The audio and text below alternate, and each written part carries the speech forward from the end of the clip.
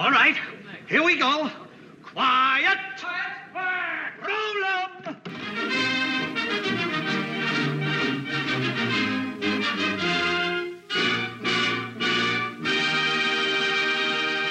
Hello, welcome to the Big Picture Podcast, where we take a look at the latest movie news, the films of today and yesterday, and put them all into some sort of context. So, seated across the microphone from me today is Film Buff Online Editor-in-Chief, Rich Trees. And seated across the microphone from me, every time we do this, is the one, the only Film Buff Online contributing editor, Natasha Baginski.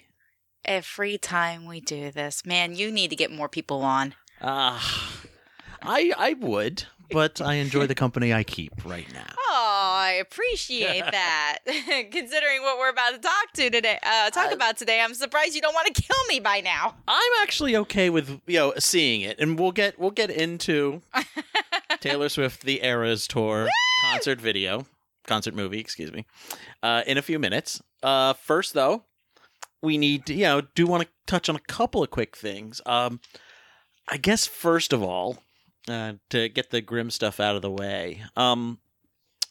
Pete Davidson last night, we're recording this on Sunday, this will drop on Monday of this week. Pete Davidson last night on Saturday Night Live gave perhaps one of the most thoughtful replies to what's been going on with Israel and Palestine and the Gaza Strip and that entire situation. It was nuanced, it was personal, but it extended out to the community, those involved, and I thought it was very thoughtful. And I don't think we've seen or anything like that from Saturday Night Live since maybe that first episode back after 9/11. It was very moving. And I wanted you to watch it. What were your immediate feelings on that? My first thought was he's going to talk about his dad dying in 9/11 again. Sorry, it's just Pete Davidson is known for really like three things now. His comedy, which should be like item 3, his drug use, actually 4 things, the women he's banged, and the fact that his dad was one of the few souls who was lost during 9/11. And I like that he took something that was very personal to him, and kind of reverberated it into, I actually understand what you're going through, and I'm so sorry for that. Mm-hmm. Yeah. And, it was probably something that needed to be addressed, as, Saturday Night Live often comments on what's going on in the culture, what's going on in the world at any given moment. It's not anything that they could do in terms of a comedic context, really, except, right at the end, which, when he says, this is how I cope, this is how I deal with it. I, try to find humor. I try to make people laugh, and I'm going to try to be funny tonight. Remember, I said try. Yes. Yes, and that, I like that. I thought that really set the tone. It was good. And then, oh my gosh, and then I know you haven't seen anything beyond the monologue, but freaking funny and dark as hell. He came in dark and hot. Yeah. And it was, as I said, that was pretty much the equivalent of, putting on a condom and saying, I don't care if you're lubed up, we're gonna fuck. Wow. Yeah, these are our normal conversations, ladies and gentlemen. Yes, welcome to our craziness. Yes. You should witness a production meeting. Oh, wait, I think possibly you might have in the middle of our podcast before. We've done on-air podcasts, but that was certainly a statement from you. But an honest one. Yes. Speaking of grim, we lost a great this week. The one and only Piper Laurie of Carrie fame, as well as Twin Peaks. Mm-hmm. But she's also been in The Hustler, in so many good things. Children of a Lesser God, nominated for 2 Academy Awards. 2 Emmys. And was it 1 or 2 Academy Awards? Now I can't find it as I'm looking at this. But it's sad. She lived a great life. She leaves a great legacy of work. But, it's always sad when we lose somebody, even if they are at the age of 91 at the time. She had a great life, a great career, and she has left us with a legacy that will carry on for many years to come. Exactly. And I guess the only other thing we really need to hit upon before we dive into our review of this week is I was at New York Comic Con this weekend, Thursday, Friday, and Saturday. Mm-hmm.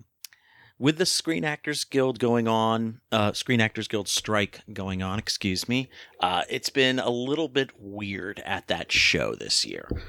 Obviously, your actors can't be there to promote current or upcoming projects, which was a bummer. One of the perennial panels that they would have was for Archer, and usually the whole cast would be there. They'd do a live reading. Yeah. It's about the only time these guys are ever actually together because they all record everything separately. So there's a lot of joking around, a lot of fun. They're fun, vibrant panels. This year, it was a Fox publicist or an FX publicist just introducing the episode that had just aired. We got to all watch that again. And then they announced a 3-part series finale called Archer Into the Cold that's going to air starting December 17th. And they showed us the first half of the first episode or so. So that was fun. I mean, that was nice. But at the same time, given what other Archer panels had been in the past, it was a little bit of a letdown. I'm sorry. It's okay. I got a free T-shirt out of it. I know that. That I'm wearing right now. I've never seen any of Archer, but I know how much of a fan you are, and I'm sorry that for its final season, that's what you got stuck with. Yeah, it was disappointing. It is what it is, and I firmly, support the Screen Actors Guild strike. Oh, wholeheartedly. We have signs up. Yes, I still have my SAG strike sign right here behind me for when I'm at stupid day job and when I have video calls. People will see that I'm a union man. But and there were some other press opportunities that I had that probably would have had actors included as well had the strike not been going on. The Star Trek Universe panel was kind of underwhelming as compared to other years because they couldn't have actors there. Mm-hmm. So it is what it is. It's not the show's fault, really. It's not anybody's fault. Well, it's the producer's fault. It's the AMPTP's fault. Fuck those guys.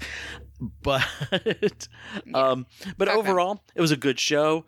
Lots of wonderful cosplay. I saw a couple of Kamala Khan Miss Marvels, which was nice. Aww.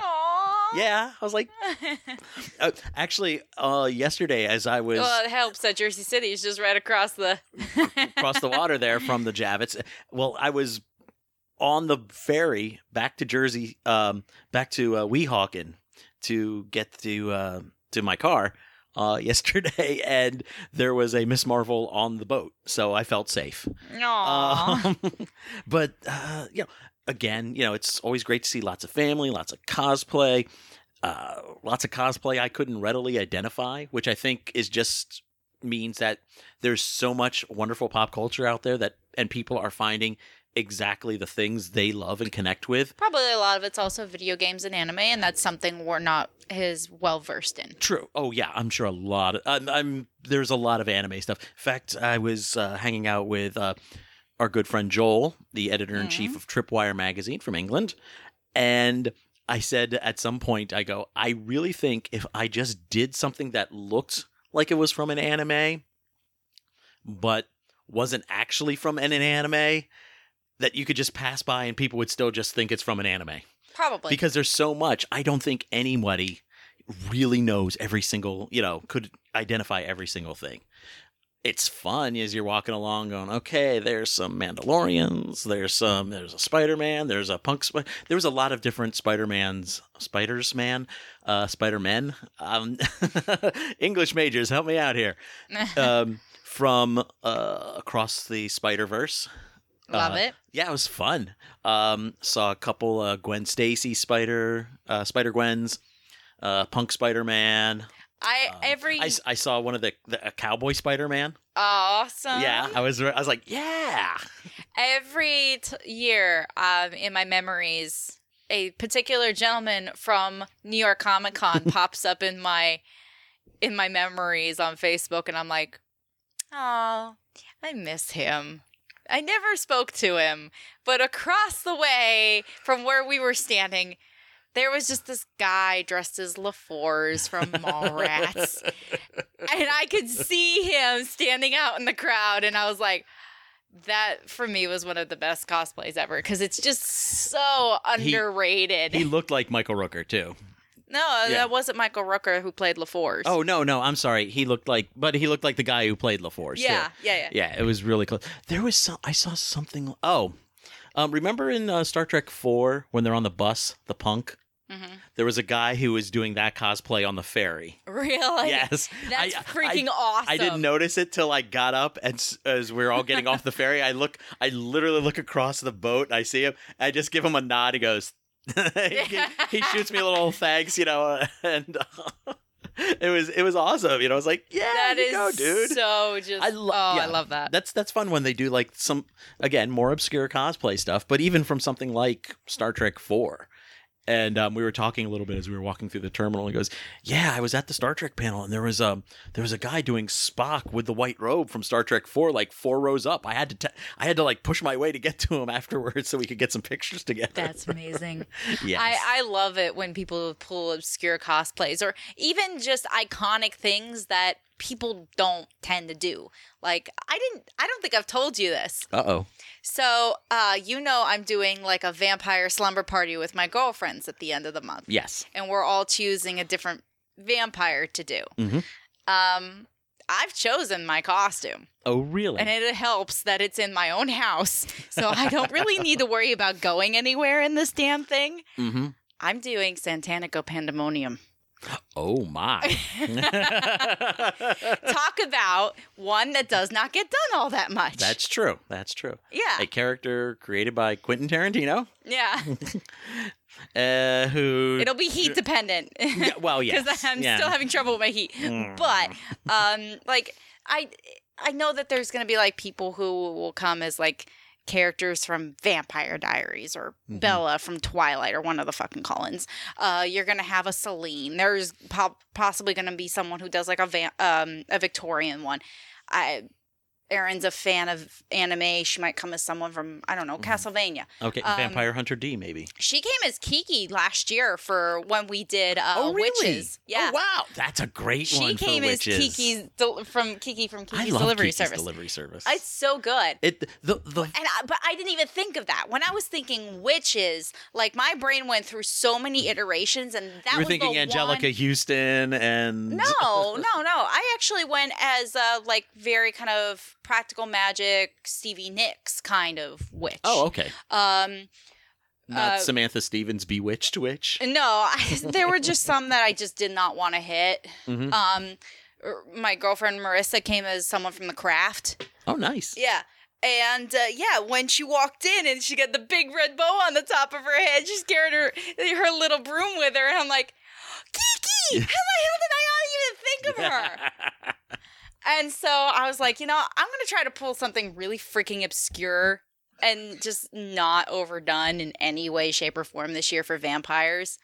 So, yeah, I was thinking about it, and I was listening to some music. I had created like a playlist for it, and what was it? Tito and After Dark from Dusk Till Dawn came on. I was like, this is perfect. Oh, that's great. Easy got changed out of. That too, yes.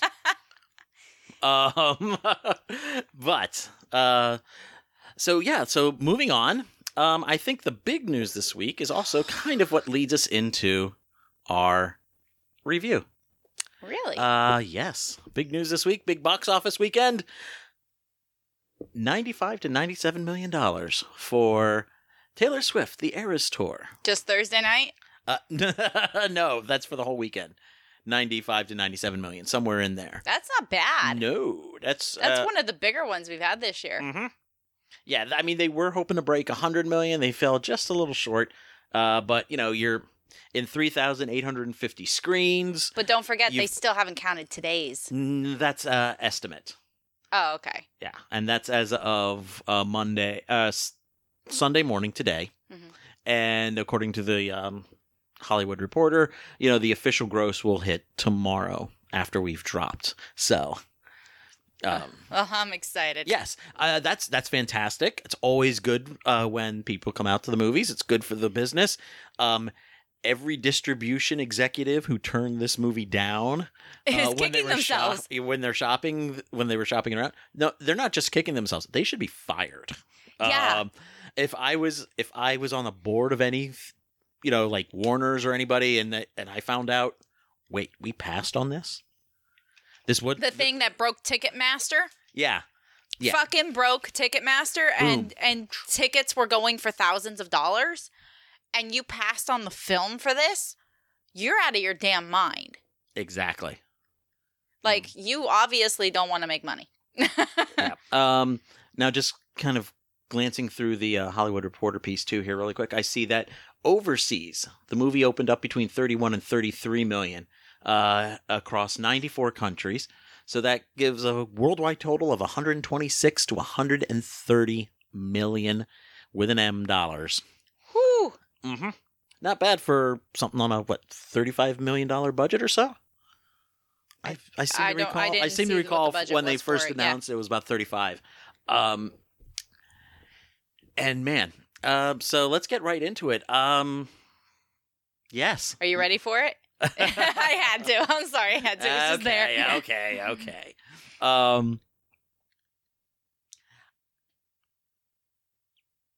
This movie is reaching people. It's reaching the Taylor Swift audience, who were out in force at the screening we were at just a few hours ago.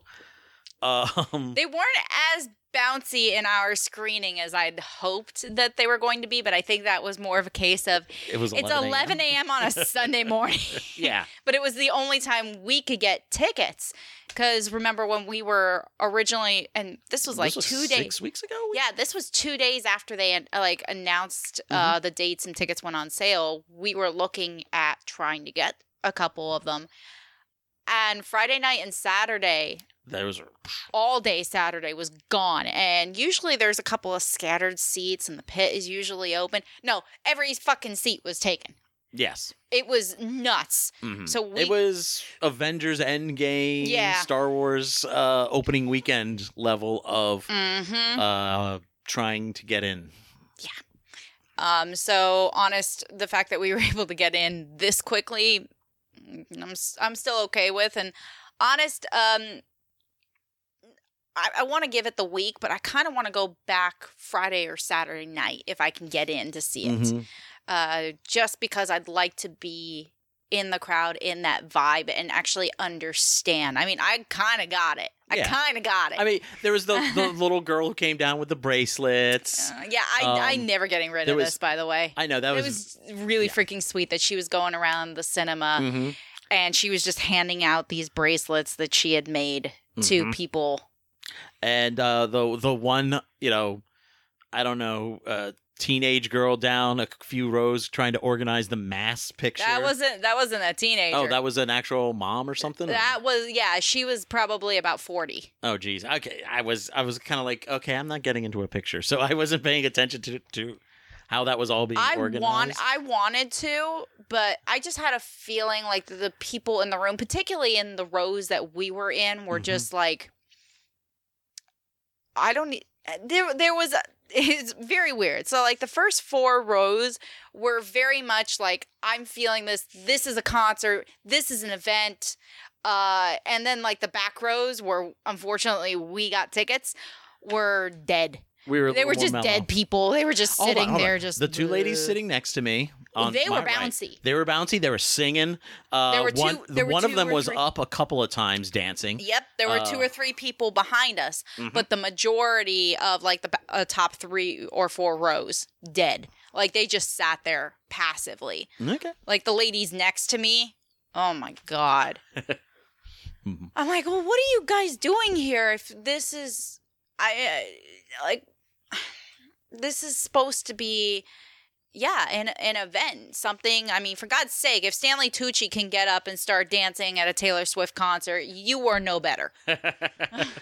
Well, The Tooch is the man. Exactly. He is the man. Mm-hmm. He's unapologetically enjoying himself. Yes. You don't need to be very pretentious about it. And this tour apparently was a lot of spectacle because, which I think they captured fairly well. Oh God, yeah. And so I give them credit for that. I mean, we've had this discussion. There's a couple of songs I knew going in. Mm-hmm. I am not the main audience for Taylor Swift's music as a 54-year-old middle-aged guy. I understand that. Be nice. My friend Wes would kill you. He would squash you like a bug right now. He is a huge Taylor Swift fan. Okay. Because he respects the amount of musical talent that she has and the fact that she writes all her own stuff. I'm getting there. Okay. I'm getting there. I know I am not the main target audience of the experiences she's singing about, things like that. But again, I do respect the craft that she brings. Mm-hmm. And I think, her lyric writing is very clear. Obviously, it's very clear because it connects with so many younger people. Mm-hmm. And I think the points that I was most engaged with the film in terms of the performance and everything was when they were a little bit more stripped down, away from the spectacle. When she goes, "Welcome to my acoustic set," and then sings, what was it? Our song. And at the other time when she was up by the cabin thing and sang, what was it? Champagne Problems. Mm-hmm. Those were times that I was most actively engaged because it was just her performing a song. All too well. Yeah. I mean, for a lot really of this good. pop stuff, you want the big video screen, you want this the video floor, you want legions of dancers and everything, and they're all wonderful. And the way she interacts with everyone, Mm-hmm. you definitely get this vibe from her that she's up there and she understands that they've come to see her, they've come to see the music, but she respects everyone who steps their foot into that stadium, whether they be an audience member, whether they're security, whether they're her band, whether they're her backup singers or her dancers. She works just as hard as they do. She doesn't have an ego about it, and I appreciate that so much. Well, here's a thing I noticed, and that struck me very early on, as I'm watching like dancers and singers, backup vocalists and everything. And I realized her backup dancers were not all slim women. No, it's a mixture. There's of everyone. a lot of different body types, including some of the gentlemen too. Yeah, some mixture of body types, and I appreciated that because it said, I think it just made the show feel more inclusive. That it's not just skinnies, and we're not going to have any. It's not about the appearance. It's about it's for the music. everyone. And dancing as expression of music or Yes. expressing how music makes you feel. So I really did appreciate those elements, that element there. I was like, okay, that's nice. I like that. That's fantastic. Other people, you might not see something like that. Everybody has to be kind of like a slink hottie coming along. But certainly never anybody as hot as as your main singer because, she's the star of the show. So Here it was, you had a mix of everyone, and it was wonderful. Mm-hmm. You definitely got that vibe of my music is for everyone. When you come in, you are going to see yourself on the stage. You're going to see someone just like you who's enjoying it, and you're going to feel welcome here. It felt like a safe space. Yeah. No, I agree. And something I generally don't like is crowd reaction shots in a concert film. I want to watch the performance. I don't want to see how people are reacting to the performance. Yeah. Because it feels like the filmmaker is telling me, well, they're having a good time, so you should be having a good time. And I feel that's kind of manipulative in a way. It's like, no, the performance should be making me have the good time. But here, when you cut to so many different people, from little kids to, older, dads, in their 30s or 40s, taking their daughters or kids, guys, in their teens, There was a couple of couples there too. Male, male, female. Yeah, it didn't matter. And I wasn't going to read that. Oh, those two must be gay just because they're standing next to each other. Maybe they are. Maybe they aren't. But the inference, I think, is we're for everybody. We don't care. And I actually saw that up on stage at one point during the dancers. There was some pair offs that were kind of like, we're at like a high school dance, just slow dancing with each other. And you had everyone. You had a gay couple, a lesbian couple. You had your usual cis couple. It was like, I love it. And some of it was like white and black. There was an Asian dancer or two in there. They mixed all of that up. It didn't matter at all. No. So something I really appreciated about the whole thing and that whole message that she's putting out. Mm-hmm. I had such a good time with this. Yes, you did. Hey. No, I don't mean that to sound snarky or silly, but you did. You were just like, when songs started that you particularly like, you were fist pumping. There were moments where I just felt like I was 14 again. Yes. Where I was,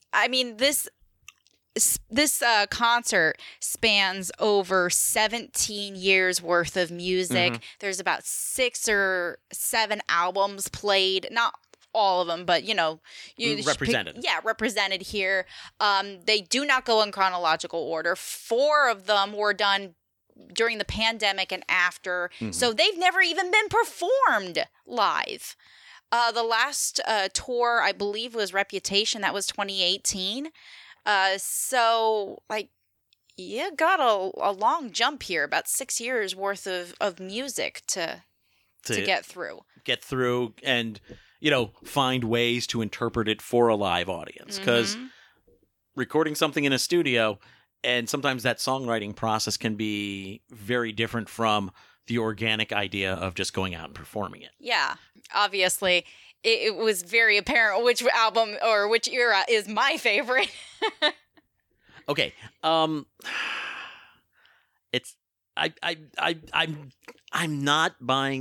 not able to buy in on an album is an era conceit. Oh really?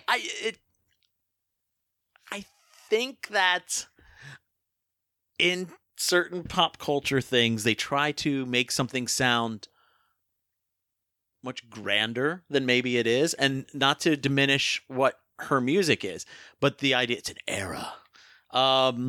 Feels maybe a little grandiose. It's the same reason why I cringe when I hear somebody say the Twilight Saga. It's not really a saga, but then again, I see it in like Marvel comic stuff. Oh, it's the Korvac saga. No, it's not. It's not really a saga. I kind of get it because by calling it eras, it's by saying it's the eras of my life and how I change or how people change as they go through certain times in their life. Those are eras. Eras don't have to mean like a decade but true. It just means it can be a state of mind. 4 eras in 5 years or something like that. That feels a little like pandemic did a number on a lot of people. Yes. I'll give you that. It's and honestly, like I said, sometimes it's me, and it might be a case where I'm not entirely connecting with the material either for whatever reason. Mm-hmm. So when I see something like that, I'm like, oh, really? But also each one is thematical in its own way. Oh yeah. So like Lover is going to be different from say Evermore thematically. Yes. And I understood, I could see how each of these kind of play out like individual chapters. Yeah, and therefore they are their own eras of styles of music as well as moments frozen in time. Yes. So I'm okay with calling it that. Okay. I mean, I'll call it that because that's what she's calling it. But that's literally the name of the tour, so we have to call it that. I recuse myself from the nomenclature. Oh, damn. I knew we'd find a use for that phrase at some point. It took 6 years. Oh, that hurt my heart. A quick backstory. We were kicking around ideas for short film titles, and I had said something along the lines of, I recuse myself from the nomenclature. And I said that was a good title, write that down, and now he's using it against me. Yeah, but we said that 6 years ago or something like that. It was pre-pandemic, I know that, so... And honestly, I didn't even realize I was going to say it till it started to come out of my mouth. Damn. So, anyways, but yeah, I think it's obviously this thing's going to do big bank. People are not going to go see it once and say, I'm good. Oh, no, I've already decided. I'm going back. Yeah, you've already decided. I'm sure there are lots I decided the moment it was over, I was going back. I'm sure there are a lot of kids who have already decided that their parents are bringing them back to see it again. I'm not sure if the parents have been notified yet, but it's going to happen. And yeah, it's one of those movies where if you connect with it, if you're a fan, you're going to go see it a couple of times because it's what theater going is about. It's a big, giant theater spectacle. We saw it on a Cinemax XD screen, which is, their fake IMAX. Or Cinemark, excuse me. Cinemark XD theater, their fake IMAX. And honest, I'd love to see this in an IMAX, like a actual like the King of Prussia IMAX. Oh yeah, a real IMAX, 5 stories. Honest. Oh God. What? Now I've got that idea in my head, and now I'm thinking of driving down the King of Prussia next Saturday. I would love to see this on an IMAX screen because I just think it's such a huge spectacle. The production value on this thing is freaking insane. Yeah, the stagecraft on display here is amazing. Yeah. There was a lot of stuff. Although there was that one song early on, and I hate to say this, but it was like the LED lights on the floor were all like, I guess, supposed to be gold baubles or gold spheres or something. Oh, what? And the way the shadows hit and everything, when they looked straight down, it looked like they were dancing on top of giant matzahs. Okay. I was like, if you look really close during that, it's sparkles on a guitar. Okay. That was during her Fearless section, and the entire stage lit up into almost like a what are those, like cigar guitars? You know what I'm talking about? Like the big, like the boxy. Oh yeah. Like banjo-y guitars. Yeah. So they had turned like the center diamond part of the stage into like that style of guitar, but it was sparkling. So yeah, it did look like giant matzo balls. But you had to like follow where the lines were to see the full outline. Yes. Yeah. And it makes sense because Fearless was one of her first albums. That was back when she was almost like country pop. Like we're talking like little Faith singer-songwriter. Hill, Jewel. Yeah, like that kind of vibe to her. And so everything was more acoustic and toned down, very much bigger with the band. And kind of, little singer-songwriter, like when she was working Allentown and stuff. And I have to admit, too, that the production detail on everything, on things that most people probably wouldn't either see, because I know where you're going with this. Where you're way up on the top row of the SoFi Stadium and you're seeing little colorful dots dancing around on stage, or if you're even up front, you're probably just too enamored that you're that close to seeing Taylor Swift live that you're not going to notice really that she goes through, and I counted 10 different microphones. Honest, I thought there was one for every single era, and there's like just about 7 or 8 eras in this. Yeah, so I mean, she starts off with that bedazzled one that has all the jewels that you see on the cover of the poster for the concert film. Yeah, and then she goes through a series of ones. There's like a one that's wood tone. Well, give me a second. I can pull up the set list. 1, 2, 3, 4, 5, 6, 7, 8.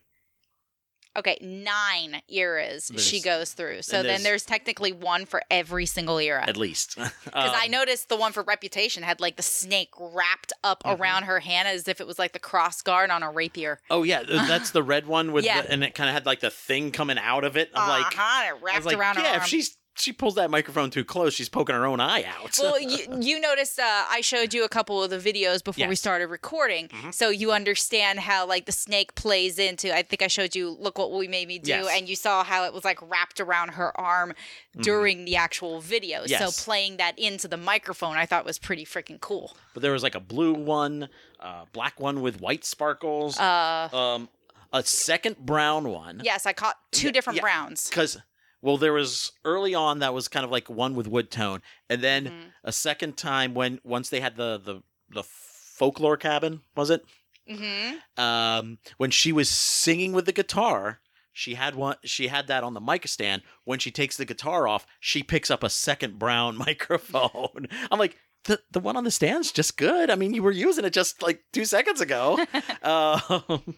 There's like a blue and white one. There's another multicolored sparkly one. There's a solid gold one when she sat down for, I think that was for the acoustic set. Yeah. And then another one with just blue sparkles on it. For Midnights. Yeah.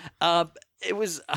I was, and part of my brain is always, whenever I'm watching any of these things, part of my brain is always thinking about, okay, how are they doing this? Yeah, I was wondering about a lot of those freaking costume like, changes. They go so freaking fast. Well, those I think aren't so fast so much as they were like edits for time. They might have been I've seen some of the transitions. They went really quick. Really? Yeah. Okay. They weren't like a 30 or 45 seconds of people just applauding and then... Thank you, TikTok. Okay. Because that's what I was thinking. I was like, okay, she's down there. Back up. Some of them were like maybe 10 seconds. Some of them were like 40 seconds. It depended on the section. But I'm sure she had some layers. of them went really quick. Yes. But I was wondering, I was like, is there just like one guy on tour who's like Taylor Swift's personal microphone technician, and all he does is run around and make sure like all 10 microphones are where they need to be, and if they have batteries in them. Oh, if they didn't, yeah. Oh boy, yeah. But again, it's that small amount of a small attention to detail of theming just even the microphones and how they look in her hand to those different sections of the concert. It was a fantastic point of detail. The editing also on this movie is really freaking good. Well, any concert movie, and I say this as having watched a lot of concert videos, like back in the 80s, MTV would have, I think it was like on Friday nights, every week would be a new concert that they had an hour concert of. So you would see like Sheila E. or then, George Thorogood and the Delaware Destroyers. And then Duran Duran, Cars, and all that stuff. Any of those concert films, you're always going to have things with a little dicey editing at times.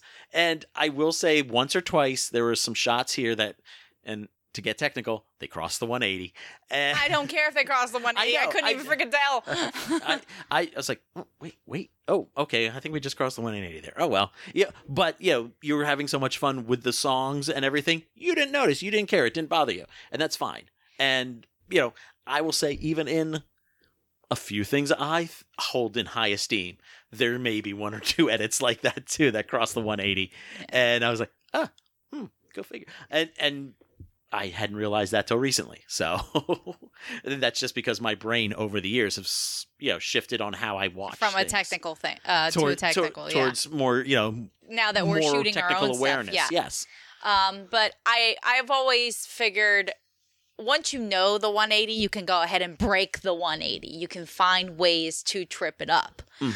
So it's not something that is foul. It's not a big point, but it was just something that clicked with me while we were watching it. So it's not. I'm not saying it as a detriment to. I still think the editing on this thing was freaking killer because there's just so much.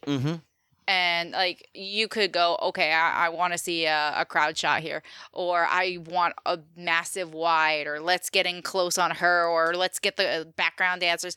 And some of them they edit so freaking fast, and it really gives you, like, when I think of how fast the edits are, let me just say the opening of the Reputation section, because that's one of the moments I really caught it with the engrossing snake that wrapped around the freaking stage. And then when you started getting the opening beats of the song with the bam, bam, bam, and the really quick shots of everything, I was like, holy shit, because they started blending into the same shot, like 3 different shots all into one really fast. And I was like, this thing's blowing my mind. It's literally blowing my mind with how quick this is going, and it actually works, and it cements the vibe of what this album is before she's even opened up her damn mouth and sang the first note. And I was like, I mean, you go from, I think she went from folklore into Reputation, Yeah, right? which is a vibe shift. It's a huge vibe shift. You're going from like druids in the woods and very ethereal vibes to I'm coming to fuck shit up. Like, we're going to fight. Mm-hmm. And my brain was like, I can't handle this. This is amazing. This is actually freaking amazing. Mm-hmm. Yeah, I mean, yeah, the editing holds up. It covers everything. You get a lot of good coverage. The vibe shifts are amazing as well, too. Yeah. And solidly well-constructed film. Yeah. 3 hours, you have to, and 9 eras, there has to be some sort of, you can't blow your wad early. You've got to, leave them hanging, give them moments to breathe, then bring the energy back up. And then, okay, we're going to tone it down a little bit more. And maybe just a little more after that. And okay, we don't need them falling asleep. Let's bring it back up a little, and then a little more. And then we'll hit him. And I was like, whoever constructed the set list, give them a raise, because 3 hours is a long time on a concert. Like, I mean, 2.5, yeah, but this thing was closer to 3, I think. Yeah, it was exactly 3 hours, because the movie started at 11. We walked out of there exactly at 2:00. Exactly at 2:00. 5-10 minutes of trailers, didn't we? Like we had 5 minutes, yeah. But 5 minutes but even that, is So and 3 or 4 minutes on the back end. I mean, 10 minutes is not going to make much of a difference. And technically, 3 hours with no intermission, no break. I feel for her, because that's something that that's a marathon. No, not just for the audience, but for her as a performer to go through those jumps and hoops. Was there an intermission during the actual live show or not? I mean, because that's easily don't know. through. Honest, I don't know. Okay. And also, my other question was it all one night, or did they shoot multiple nights? No, SoFi, I think, was one night, I think. I don't know. Okay. There was a couple of times I was, they'd have a shot, and then they'd cut to something looking, almost a reverse. And I'm like, wait a minute. Shouldn't there be a camera like over her shoulder, or shouldn't there be? And so I was wondering, okay, were they shooting 2 or 3 different nights, or were they shooting like something so long lensed that, they were so zoomed in that technically when you go to the reverse, you really couldn't see because the other camera, I noticed that too. Into the blackness behind her or something. So again, technical tech brain was kicking in, but if it was, and I'm noticing these things and I'm thinking about it, that just speaks to the marvel of what this film is. Mm-hmm. Thoughts on? I posed a question to you. Okay, here we go. Come on, you knew it was coming. Yeah, I did. Last week during The Exorcist, and when we were talking about going to see this week, I asked you, could this be the Stop Making Sense of the new generation? Okay. As barring the fact that you are biased. I know you were biased. I know. I'm going to address that. Hold on. Okay. First of all, Talking Heads, one of my all-time favorite bands. Very important to me. And that's part of the reason I connect with Stop Making Sense. Yes. In that same way, there is a whole generation or two of Taylor Swift fans who connect to her music, and it means something very special to them. They have a very personal connection. So this movie is going to function similarly for them the way Stop Making Sense functions for me. So 40 years from now, if there's a re-release of this in theaters, if theaters still exist, some of these people might be like me and go see it again and have some very strong emotional reactions.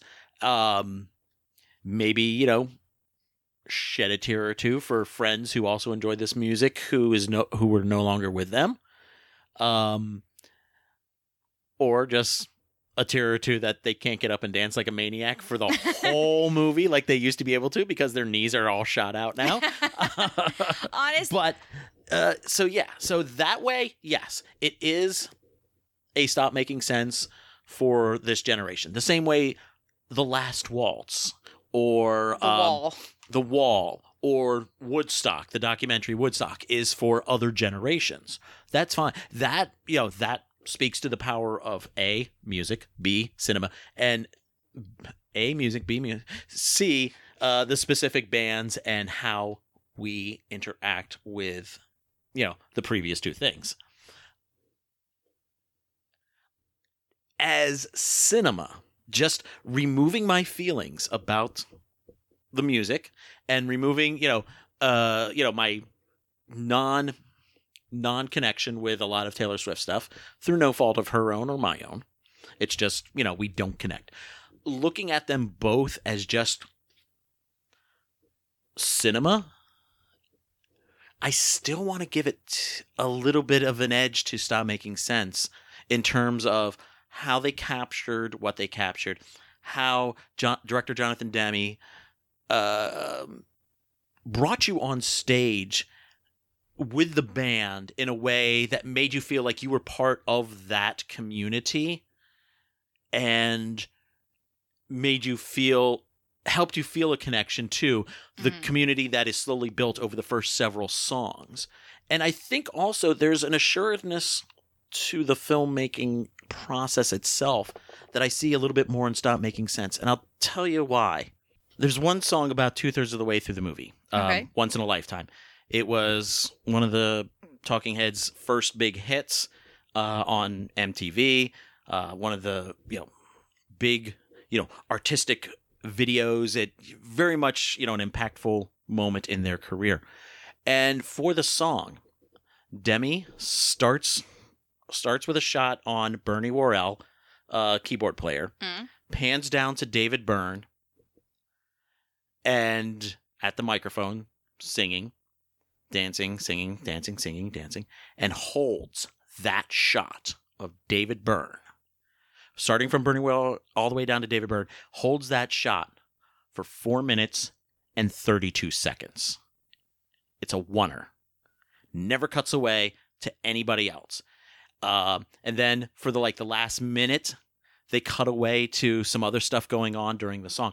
And I almost suspect, and no one's ever, mentioned it in an interview or something, but I'm wondering if the camera they were holding on Byrne for that whole time, and he commands that whole performance, so you don't even notice it at first. It took me years before I realized that, wait, this is a single shot, isn't it? I almost want to believe that, because they were shooting 35 millimeter, that the camera probably ran out of film, because they only have 12, 20 minutes or whatever in the thing. And I wish that for a couple of those songs in the ERAS tour, I wish the director had felt confident enough, because he should have, to allow just a camera to sit on Taylor Swift during one of her performances, and let's just watch her. Particularly one of the piano acoustics. Like Champagne Dilemma or Champagne Problems, excuse me, or Our Song. Yeah. Our Song particularly, I think, would have been just boom, because that's going all the way back to her career. It's stripping everything out, all the artifice, all the extra things that are around it, and it's just her, a song that she wrote for her 9th grade talent show, she said, as she introduced it. And I think that would have been the time to just kind of sit there and really just let us watch her perform that song. Mm-hmm. And I mean, yeah, there's some, slow dissolves and stuff like that during that song. But I sort of wish, that he had allowed just be a little bit more cinematic with it. And it's maybe not great form to criticize a movie for what it isn't, or what it doesn't do. But I felt that they could have gotten away with something like that. And I think that would have maybe even moved the whole experience up another notch for me. Okay. All right. Okay. I was because I was thinking about that as we're watching this, and I knew that of the oneer, and I was like, I have a feeling we're going to have to talk about the oneer and Stop Making Sense at some point. So let me just, so this morning, right before I left, I rewatched that whole performance again. I was like, Oh my goodness. Everything in ERAS Tour is shot very well. Great composition. I can't complain. I think there's some more interesting, artistically done composition in Stop Making Sense. I said to our mutual friend John, after I had seen it, with him, a friend of mine from high school, I said, there is not a frame of this movie I wouldn't want blown up into a large picture to hang on a wall in my home. Just because I think there's so many, incredible shots in terms of, and this is just, this is in a regular theater with just like stage lighting, the above and below, no giant LED walls. Okay, there's like a black screen behind them that does get lit up with slides on for 2 numbers and bathed in a red glow for 2 other numbers. But beyond that, though, a lot of it is not as high tech, obviously, because it's from 40 years ago. Yeah. But there's so much in there that I find like very visually stimulating and visually interesting going on, from just the ray of light coming off backstage onto the stage and David Byrne's shoes as he walks out to start the show with his acoustic guitar to, all sorts of things that they do throughout the whole thing. But again, part of that may be tinted by, 40 some years of Talking Heads fandom and rewatching that movie probably about 50 or 60 times. And I've seen this other thing once. So it's a little lopsided, I think, for me to compare, but I hope I'm at least giving it, ERAS its due, at least. Of course. Thank you. I do have another question. Uh-oh. What does this mean for cinemas? We next have Beyonce's tour concert coming out, which I don't think is going to do as well here. You see, I don't see it doing as well. Here's the thing, and I can't remember if I talked with you about this or not. Taylor Swift has a relationship with her fans that feels very organic. It feels very shared Humble. experience. Yeah, and humble, and there's a lot of love expressed back and forth. I mentioned to you earlier on about how during a lot of this, there was still that faraway look in her eyes of, I am just so grateful to be on this stage. It was like deer in headlights. Like, holy, I can't believe this is my life even 17 years later. Yeah. Yes. Beyonce's fans, and again, I speak from a position of an outsider who, it's not my cup of tea for music. They seem to be very aggressive about their love. We are the Beehive. And there seems to be something that's very braggadocio about. That's a word. Yeah, isn't it? Holy shit. It's like, we're awesome. She's awesome. Everything's awesome. And we have to worship her. There's a difference between the love between Taylor Swift and her fans and the worship element. It feels like between. It does feel different. Yeah. I'm sure her fandom will show up for this. I don't know if it's going to have that same fervor, or maybe it will. I don't know. It doesn't feel to me like it will, for whatever reason. But I've been wrong before about box office. So Speaking of box office, given the fact that autumn and winter this year is kind of lacking in how much promotion can be done for a lot of the movies. I mean, we have the Marvels coming out in about 2 weeks, and I don't think we're going to have a lot in the way of promotion for it because obviously your actors can't go on late night. They can't go on morning shows to promote. Is there even a point to having a premiere if no one shows up? Dune was pushed back into next year. Yeah. A couple of other things. Yeah. And it's a mess. We haven't been seeing a lot this year at all in terms of like bigger box office things raking in the money that they should, apart from Oppenheimer and Barbie. Honest, I'm going to toss a coin out there. Taylor Swift's film may actually surpass Oppenheimer. in terms of box office. Well, I don't think it's going to surpass Barbie. No, but I think it's not going to hit $1 billion. Could it hit like what Oppenheimer did was about $890 million, somewhere in there, close to $900 million. If it million? doesn't hit that, it's going to hit at least 600. Yeah, and that's. I certainly don't see this movie tailing off fast. I think we're going to see a very low. Normally like second weekend you see like a 40 to 50% drop off. Yeah. Anything more than 60, it's bad news. I think the longer this stays in theaters, it's not going to be so much kids going out to see it with their parents anymore. It's going to be the true Taylor Swift fans who are technically my age. So you're going to see people who are, from 20 to mid 30s, the people who were with her when she first started. They're the ones that's going to keep this thing going. You think it's going to be like a slightly older demo pushing the box office for repeat thing versus like teen girls who push the box office on Titanic?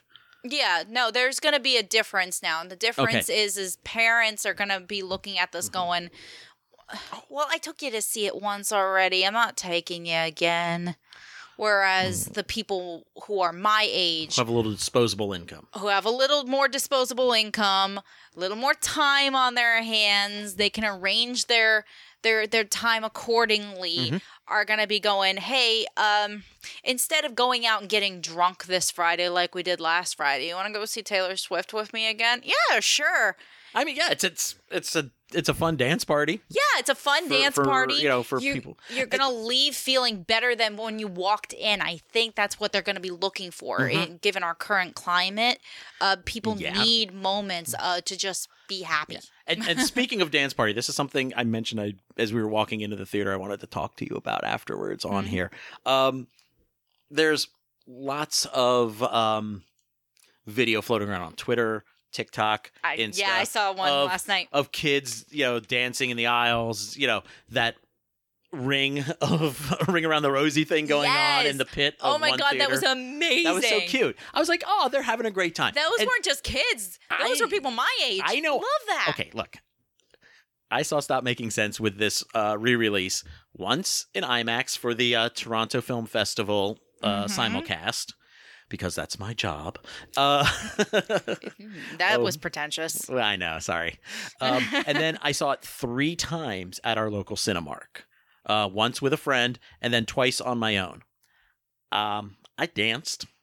I've danced in the theater. When the one screening, I was the only person there. I got up and I danced like no one was watching because no one was. And I had a great time. And because that's what happens. The music hit me. And then I see people on like Twitter going, oh my God, these people are acting like crazy during this movie, during this whole thing. It's not a movie. Well, it's a concert experience. Film.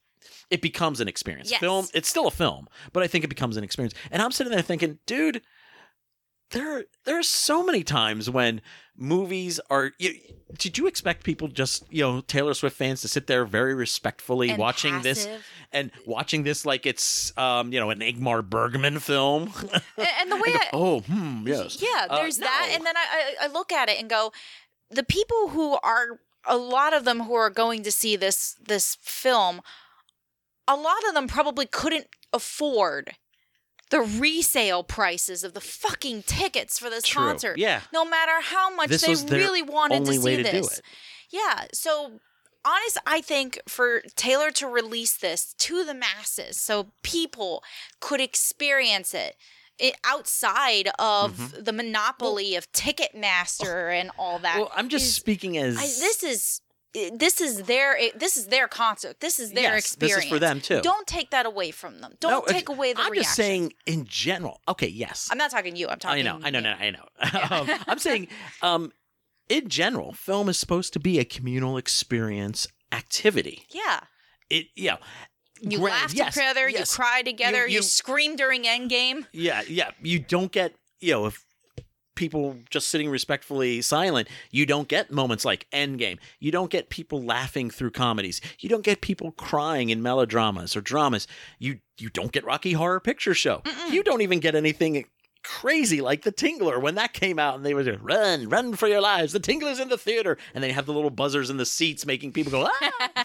None of that would happen if you always wanted people to be super respectful and just sit there in silence. That's ridiculous. So I really think anybody who's begrudging somebody from enjoying this movie, like I said, may have some little minor nitpicks here and there, but I am so happy for like all the kids who were there who are just like dancing and singing along and having a great time, because I went in there knowing that's what that was. Mm-hmm. I am a casual Taylor Swift fan. I would never say that I am the biggest Swiftie in the world. I probably only know the main songs off of each album. I understand some of the backstory. I understand the Easter eggs. I've seen a lot of the videos. But I would by no way call myself a Swiftie. You know what? I didn't until just now. I'll say it. I'm a Swiftie now. Okay. Good for you.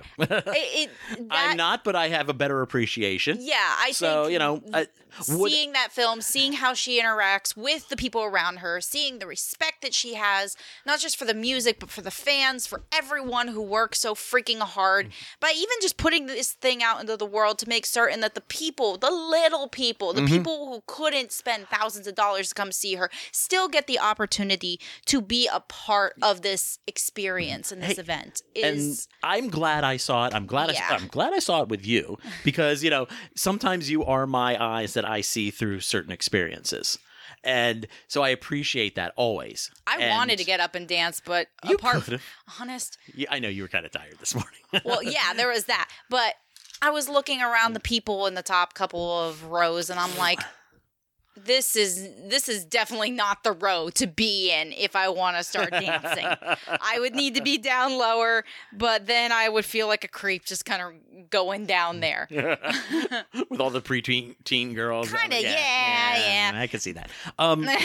Would I go see this movie again? I kind of want to take my mom to see it. That might be fun. Would I go see this movie again? Maybe if some friends were going. And saying, "Hey, we're going to see the." All right, I'll go along. I wonder if I could get Darren if I say, "Hey, let's double date with Wesson and his wife." You might be. That might be.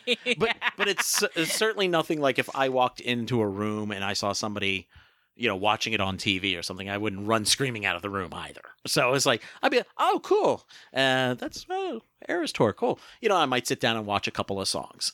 So that's your version of Spice World, and your girlfriend and her daughter turned around and looked at you like, "How do you know this?" And you're like, "Richard O'Brien," and they're like, "Figures that's the one thing." Well, hold on, not just girlfriend. This was my wife at the time. We were married at the time when I walked. Sorry.